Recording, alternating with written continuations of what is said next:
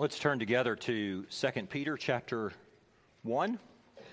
This morning we'll read verses 12 through 21. An apostle of Jesus Christ. Peter is now in prison in Rome, very likely near execution. Last week when we opened the scriptures, we saw this summons to make every effort, to be all the more diligent to confirm the calling and election. In fact, if you trust in Jesus Christ, you and I are to make the best use of all of the divine power that God has given to us. We're supposed to grow in our sanctification. We're supposed to move on towards perseverance. A text that we are about to read this morning says, you have good reason to give your whole life to the pursuit of godliness. Why? Because God has spoken. And that is the very thing that we believe about the text we're about to read. God has spoken in His Word. We'll pick up chapter 1. We'll read verses 12 through 21. Therefore, I intend always to remind you of these qualities, though you know them and are established in the truth that you have. I think it right, as long as I'm in this body, to stir you up by way of reminder, since I know that the putting off of my body will be soon, as our Lord Jesus Christ made clear to me. And I will make every effort so that after my departure you may be able at any time to recall these things.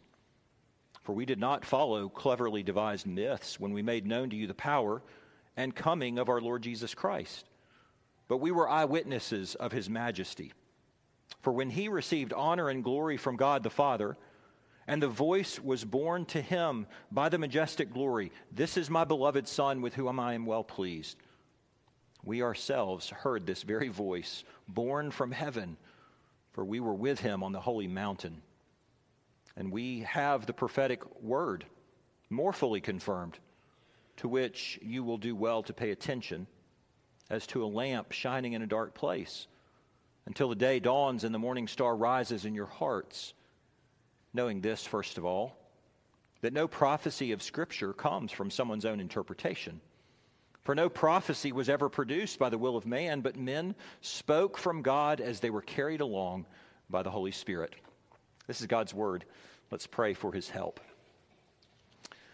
Oh Lord, we do now such a thing which seems so ordinary. We, having read pages of the Scriptures, we now hear a man speak, but it is not a man speaking.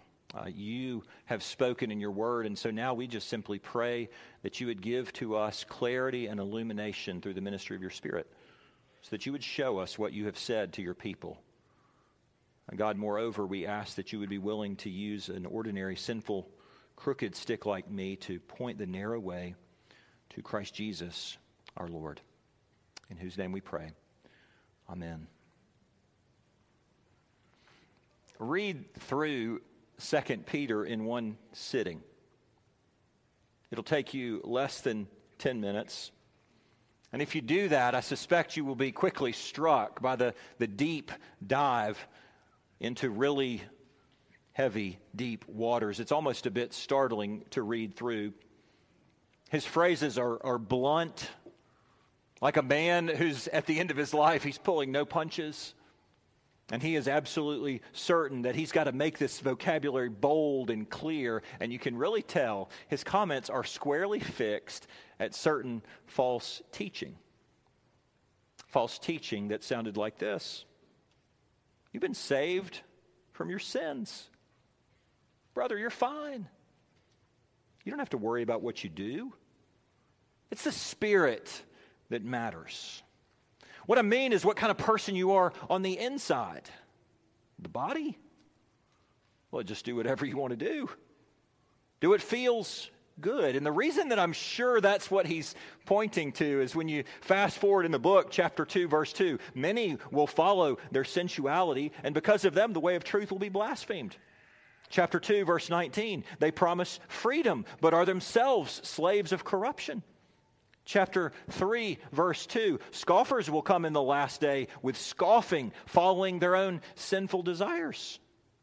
Peter says you can't feed your flesh on sinful desires without your mind and heart and spirit becoming ensnared. given the world that you and I live in today, given the way that truth is twisted, the way that anything sexual is permissible as long as you are not intolerant, this is a really clear, helpful, applicable word. Because right now, your moral compass and your spiritual, moral, sexual ethic is being barraged by lying voices, and you say, nobody's lying to me. Perhaps you, Eric, are the one who is twisting the truth. But no. In fact, the TV, the internet, social media twists what is true and says, here's the thoughts that you should hold. Here's the values that you should treasure about your desires, what you deserve, what will fulfill you. And Peter says, Christian, listen. God provides the way of salvation. So then reject the lies and listen to the Lord. We're going to use 3 points to break our passage down. The reason for repetition. Number 2, myths or majesty.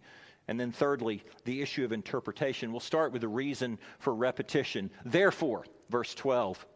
It's actually pointing back to everything that we've studied over the last 2 sermons. Christ has given his people everything that they need for life and godliness. You've been called to the excellence of God. Peter says, because of who you are in Christ, there is no other way to live than by reflecting the character of the one who saved you.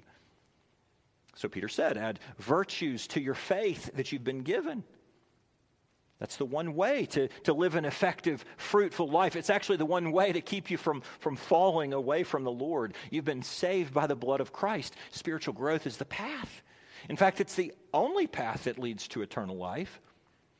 And it is such a matter of life and death, says Peter, verse 12. Therefore, I intend always to remind you of these qualities, though you know them and you're established in the truth that you have. Have you ever wondered why professional athletes in individual sports still have to have coaches?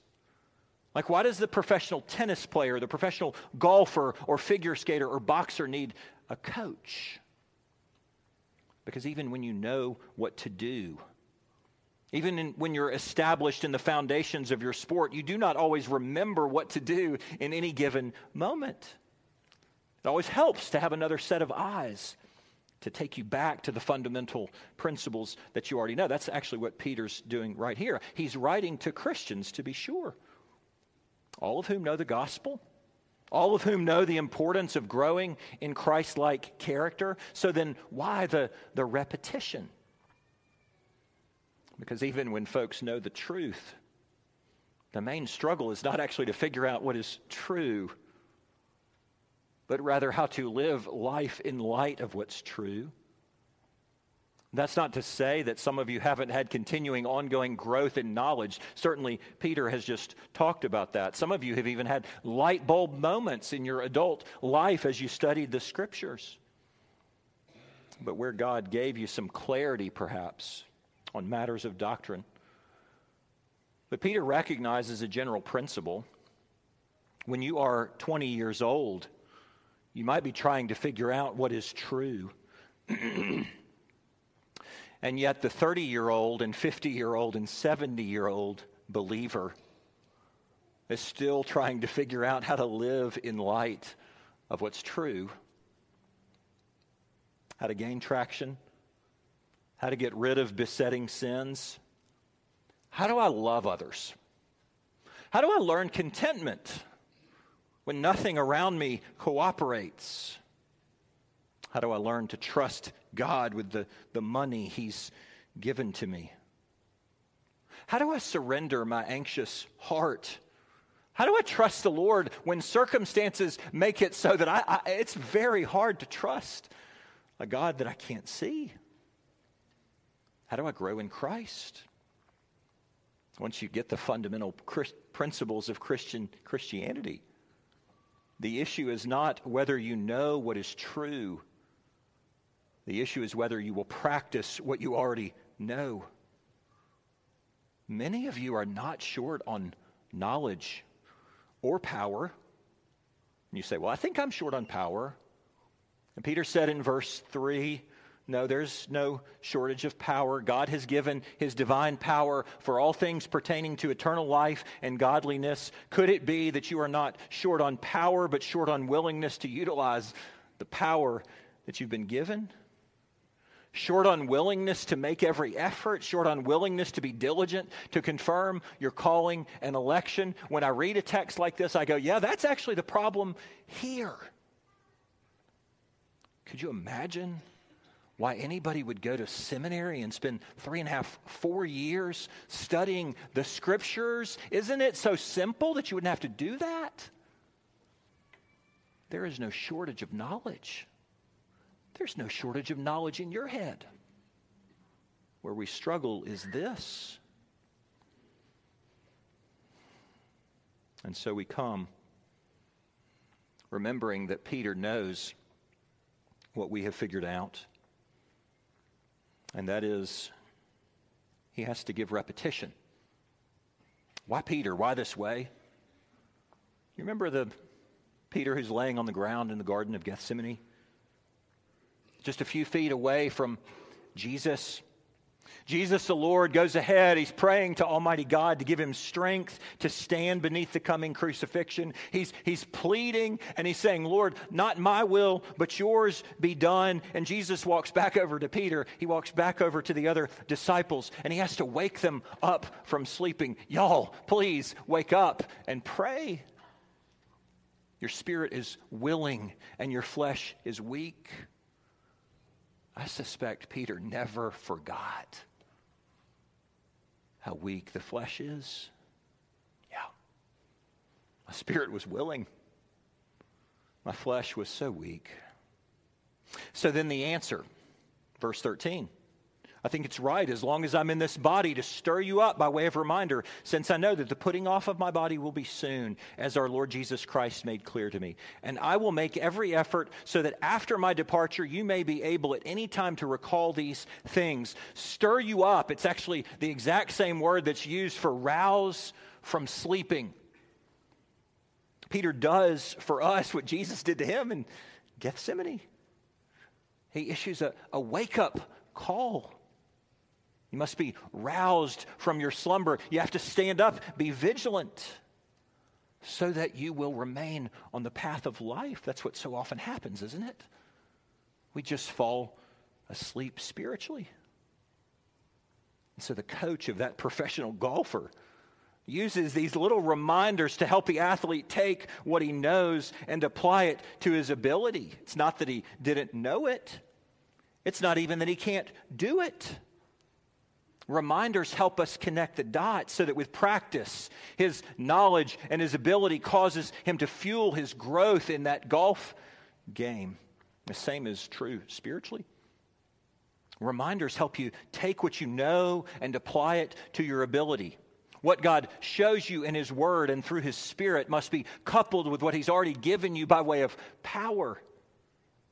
That is your capacity to pursue growth. See why repetition's so important. You might have noticed Peter uses this word for body. It's actually tent. Some of your translations will pick that up. Christ has clearly told Peter that his death is at hand. And we don't know if he's recently received that by way of prayer or if he's thinking back on John chapter 21 when he said, Peter, when you were young, you used to dress yourself and walk wherever you wanted. But when you're old, you'll stretch out your hands. Another will dress you and carry you where you do not want to go. This he said to show by what kind of death Peter was to glorify God. We don't know for sure. But Peter makes this point. I'm about to fold up my tent and go home. And before I go, I will do two things. I'll remind you and I'll write it down so that even after I'm gone, you will not forget. There's so many competing voices, so much tendency in the human heart to fall asleep spiritually. When it comes to your own stumblings into sin, when it comes to the very idols that consume your heart and your thoughts, how do I reject the lies? How do I listen to the Lord? Well, Peter and the New Testament writers have actually given us a way so that we might be constantly reminded of the truth. It's the written word of God.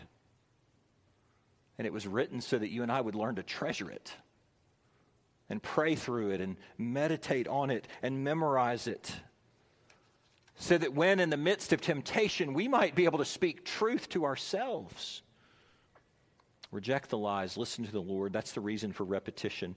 Now let's look at the issue of myth or majesty. I want to point out for you that when Christianity moved through the Greco-Roman culture, one of the most common obstacles that the church faced was the danger of people wrongly classifying the Christian gospel in the same way that they thought about their Greek and Roman gods. Well, they're stories, but are they true? Well, they're more like myths that teach us principles. And so Jesus' miracles or his healings or his resurrection, well, it's on par with the mythology of Greek culture. Most of you have read somewhere in your education that Zeus is the king of the gods in Greco-Roman culture, that he's got an illegitimate son named Hercules. You've read stories about King Midas, Narcissus, Mercury, Aphrodite, all those stories which were woven throughout Greek and Roman culture. Christianity is entirely built on historical fact. And it was essential that the life, death, and resurrection of Jesus Christ were not casually and thoughtlessly lumped in with the myths of all of these localized religions. When false teachers come into the churches and they begin to try to influence those local churches, they always do it by denying the resurrection. And therefore, if you deny the resurrection, then there's no such thing as a second coming. 2 Peter chapter 3, verse 4 tells us that that's part of the lie that's being spoken. And of course, if there's no second coming, then there's no judgment. And if there is no judgment, then there's no need to live a godly, sober life. There's no reason to live in expectation of his coming. You can see how this could happen, don't you? Mount Olympus is an actual place in Greece. But the educated people did not think of those stories as historical events. They taught lessons, but they do not radically alter your morality. R.C. Sproul says it this way. He points out that Greek understanding of history is cyclical, meaning alternating between light and dark ages, or golden ages and dark ages, in the same way that seasons kind of repeat themselves. Whereas the Hebrew understanding is linear. The Bible testifies to events that happened in time and space. The Greeks and Romans didn't care whether their gods really existed. They were myths, and they knew they were myths. So many of you and I were trained to think, well, they believe this stuff. That's just not true. They thought they taught points. Sproul's point makes sense of every other religion of the entire world. And you saw that when we studied Exodus. Various gods that no one ever saw doing weird and unpredictable things in the creation order. And man-made gods are always designed to promote the natural desires of the human flesh. What a shocker. How did they ever come up with these sexual rituals? Why did they gorge themselves? Why did they consume mass amounts of alcohol to worship their gods? Because they are man-made. The Christian gospel proclaims the one true God entered time and space, born of a virgin, to redeem sinners from those earthly, fleshly desires that actually lead to death. Peter says, I'm about to pick up my tent, about to go home. And I will not fold up this tent over a myth. Christ and his resurrection is a historical fact. Look at verse 16. For we did not follow cleverly devised myths when we made known to you the power and coming of our Lord Jesus Christ. We were eyewitnesses of his majesty. When he received honor and glory from God the Father, and the voice was borne to him by the majestic glory, "This is my beloved Son, with whom I am well pleased," we ourselves heard the very voice borne from heaven, for we were with him on the holy mountain. Peter says, all three of us, Peter, me, James, John, we actually heard the voice of God. An eyewitness to the life and ministry of Christ. Peter speaks about power. And it's a word from which we get our word dynamite. And then he uses this word parousia to explain the coming. Outside the Bible, that is always used to explain the return of a king coming back to his conquered land. But those two words in the Bible have to always be understood together. Here's why. Because one of the major tenets of the Christian faith is what Peter says in verse 16. Christ will return in power. It is a historical fact. And it is not only because Jesus said it, it is not only because he promised it, but because we have seen ourselves a glimpse of a foretaste of his coming. In fact, 3 of the gospel writers record the events that Peter just described. It's Matthew 17, Mark 9, Luke 9. And in each of those accounts, Jesus says something very important just before he's transfigured. And it's a phrase that people have often read out of context. And when they read it out of context, they're confused. He says, "Truly, I say to you, there are some standing here who will not taste death until they see the Son of Man coming in his kingdom." And out of context, people read that. And they go, what? Did Jesus think he was coming back more soon than he has? No, that's not what he said. Has he already returned? No, that's not what he said. All 3 gospel writers, with no break in the narrative, tell us it was either 6 or 8 days later, after these sayings, he took with him Peter and John and James and went up on the mountain to pray. And as he was praying, the appearance of his face was altered, and his clothing became dazzling white. And behold, 2 men were standing, talking with him, Moses and Elijah, who appeared in glory and spoke of his departure, which he was about to accomplish in Jerusalem. You see, the transfiguration was what Jesus spoke of. Some standing here did see the Son of Man come in his kingdom. He wasn't talking about his second coming. He's talking about a momentary glimpse, a foretaste of his majesty and power with which he would come again. For just a few moments, God removed the veil of his humanity, which is why collectively the apostles taught the return of Christ. They taught the bodily resurrection. They taught Christ as judged based on what they saw and heard. All of the moral teachings of the Scripture lead to a transformed life, and they're all rooted in historical facts. Not only did a man named Jesus live, not only did he walk on water, not only did he heal the sick, feed thousands, turn water into wine, but be sure, he was also crucified, died, and was buried. And he rose again from the dead. And he was seen by more than 500 people during the 40 days after the resurrection. And then he ascended into heaven. Peter says, look, we were eyewitnesses of that majesty, of that glory of Almighty God. The Jesus we walked with, the Jesus we ate with and touched and knew, that Jesus is the coming judge. And I'm telling you, says Peter, based on what we saw on that mountain, you don't want to treat him like a myth. Christ is returning. And his return will be powerful, glorious, majestic. Take what you know, add godly virtue to your faith, walk this path of growth, because this is no myth. I saw his majesty, and this Jesus is no one to be trifled with. I suspect, speaking to an audience that says, yeah, we agree. Christianity is based on historical facts. Why are you still belaboring this point? Surely no one confuses the majesty of Jesus with a myth.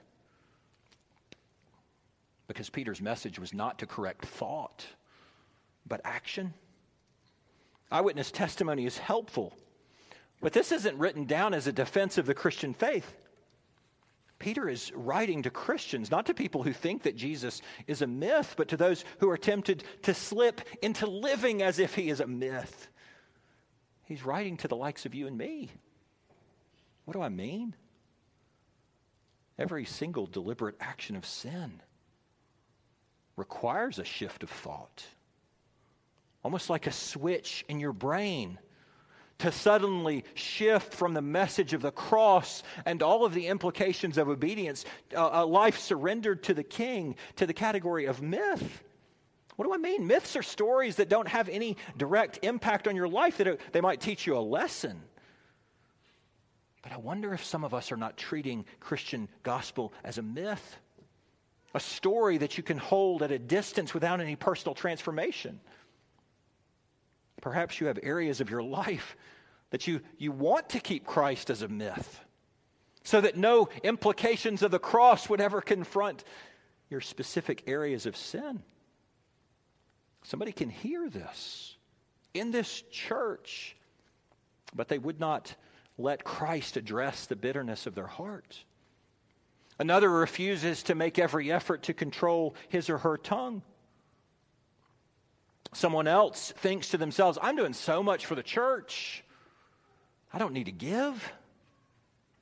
Another person is not willing to surrender his or her fleshly desires, carried away with lust, whether it's lust of food or drink or material possessions or sensuality. That's the kind of stuff Peter's writing about. There are lots of ways to practically live as if Christ is a myth. The text says, do not miss his majesty. Reject the lies, listen to the Lord, the reason for repetition, the myths or majesty, and finally the issue of interpretation. What I'm about to tell you is not new at all. Liberal scholars have often said Jesus' disciples thought that he was risen from the dead. They were so grieved that they were carried away with false hope. They weren't lying. They were delusional. And Peter anticipates that, which is why he says what he says in verse 19. We have the prophetic word, more fully confirmed, to which you will do well to pay attention. One of the older ESV translations even says it, and maybe the NIV does too. We have something even better than what we saw. We have the written word, which is what he's talking about. He's talking about the Old Testament scriptures. God's written word is superior because it was tested by centuries, and then it was fulfilled in Christ. And so in that sense, the transfiguration that we saw is simply what the Old Testament was saying all along. And then this second part of verse 19 has been called the thesis statement of the whole letter. Look at it. Pay attention to the word as to a lamp shining in the dark places until the day dawns and the morning star rises in your hearts. So the word of God was written, and then the word of God became flesh and dwelt among us. And Peter says, pay attention to that light as it shines into your heart, as it exposes your sin. Think about this. If you were standing in a cave, no light, and somebody suddenly turned on a flashlight, the only way that you could avoid the effects of that flashlight would be to cover your eyes, turn the opposite direction, and walk away from it. This letter is written so that God's people would not turn their eyes away from the light and walk away. Because if God is the source of all truth and he shines his light into the dark places of your heart, you must pay attention to what he shows you in his word about himself and about your own heart, because it's true. The phrase, the day dawns, the morning star rises in your heart, it's Peter's way of talking about the day of the Lord's coming. It is really Old Testament language, but it's coupled with Revelation 22, where Jesus says, I am the bright and morning star. You see, the coming day of Jesus' return is spoken of like it's the sun coming up. Can you imagine a more beautiful picture of your future destiny in Christ? Peter, why is the written word better? Verse 20, because no prophecy of Scripture comes from someone's own interpretation. No prophecy was ever produced by the will of man, but men spoke from God as they were carried along by the Holy Spirit. Most scholars believe that the false teaching that Peter writes to correct was a misleading argument about the issue of interpretation. I mean, they weren't arguing that the apostles received God's word. The origin wasn't the thing in question. They were doing what modern people do. They were saying, well, that's Peter's interpretation. That's Paul's interpretation. We have another interpretation. What do people say today? They say, well, that was written for another time, another place. We have to advance our interpretation of the Scriptures to fit the day in which we live. Peter says, no, there's one origin and there's one interpretation. The origin of God's word is God himself. The only correct interpretation of God's word is the one that God gives to us himself.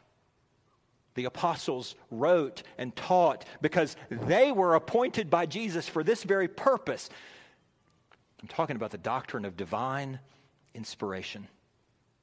When Moses and Isaiah and Jeremiah and David wrote, they understood some of what they were writing because, of course, they were carried along by the Spirit. But as the Old Testament was written, interpretation wasn't left in the hand of the guy with the pen. God carried them along by the Holy Spirit. He used their vocabulary. He used their senses. He used their efforts. But God was speaking through them. You know why that matters? Because truth never changes. And it cannot be reworked by interpretation. When Peter writes this letter, the Scriptures he's talking about, it's primarily just the Old Testament. While the New Testament is God's providing of the interpretation of everything that was in the Old Testament through these New Testament writers, in light of what God had already revealed in the person of Christ. But still, interpretation is not for the teacher himself, it's for God. So when you and I come to God's Word in personal reading or in listening to sermons or during the week or whether you come here on Sunday morning, we do not come to hear a man made of flesh interpret to you the Scriptures. No. Please don't come here for my interpretation of truth.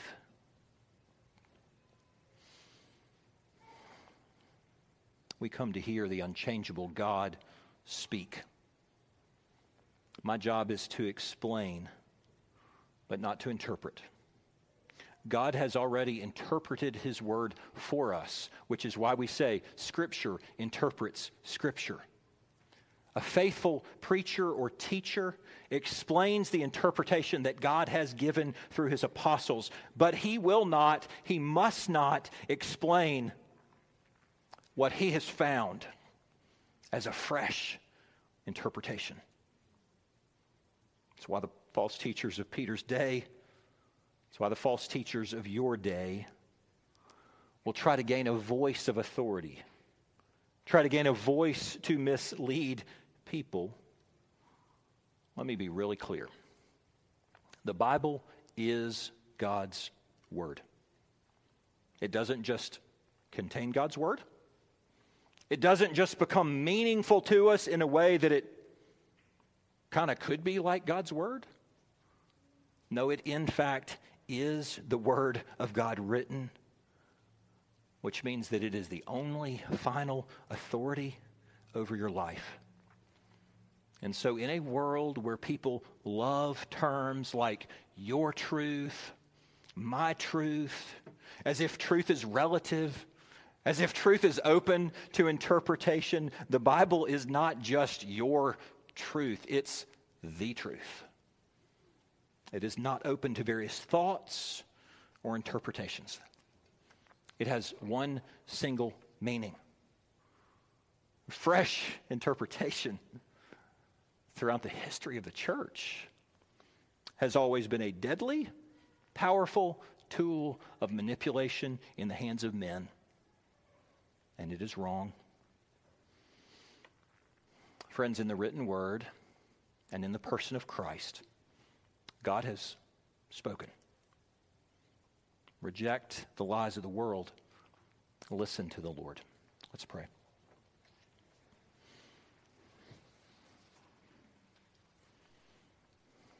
Oh, Father in heaven, we thank you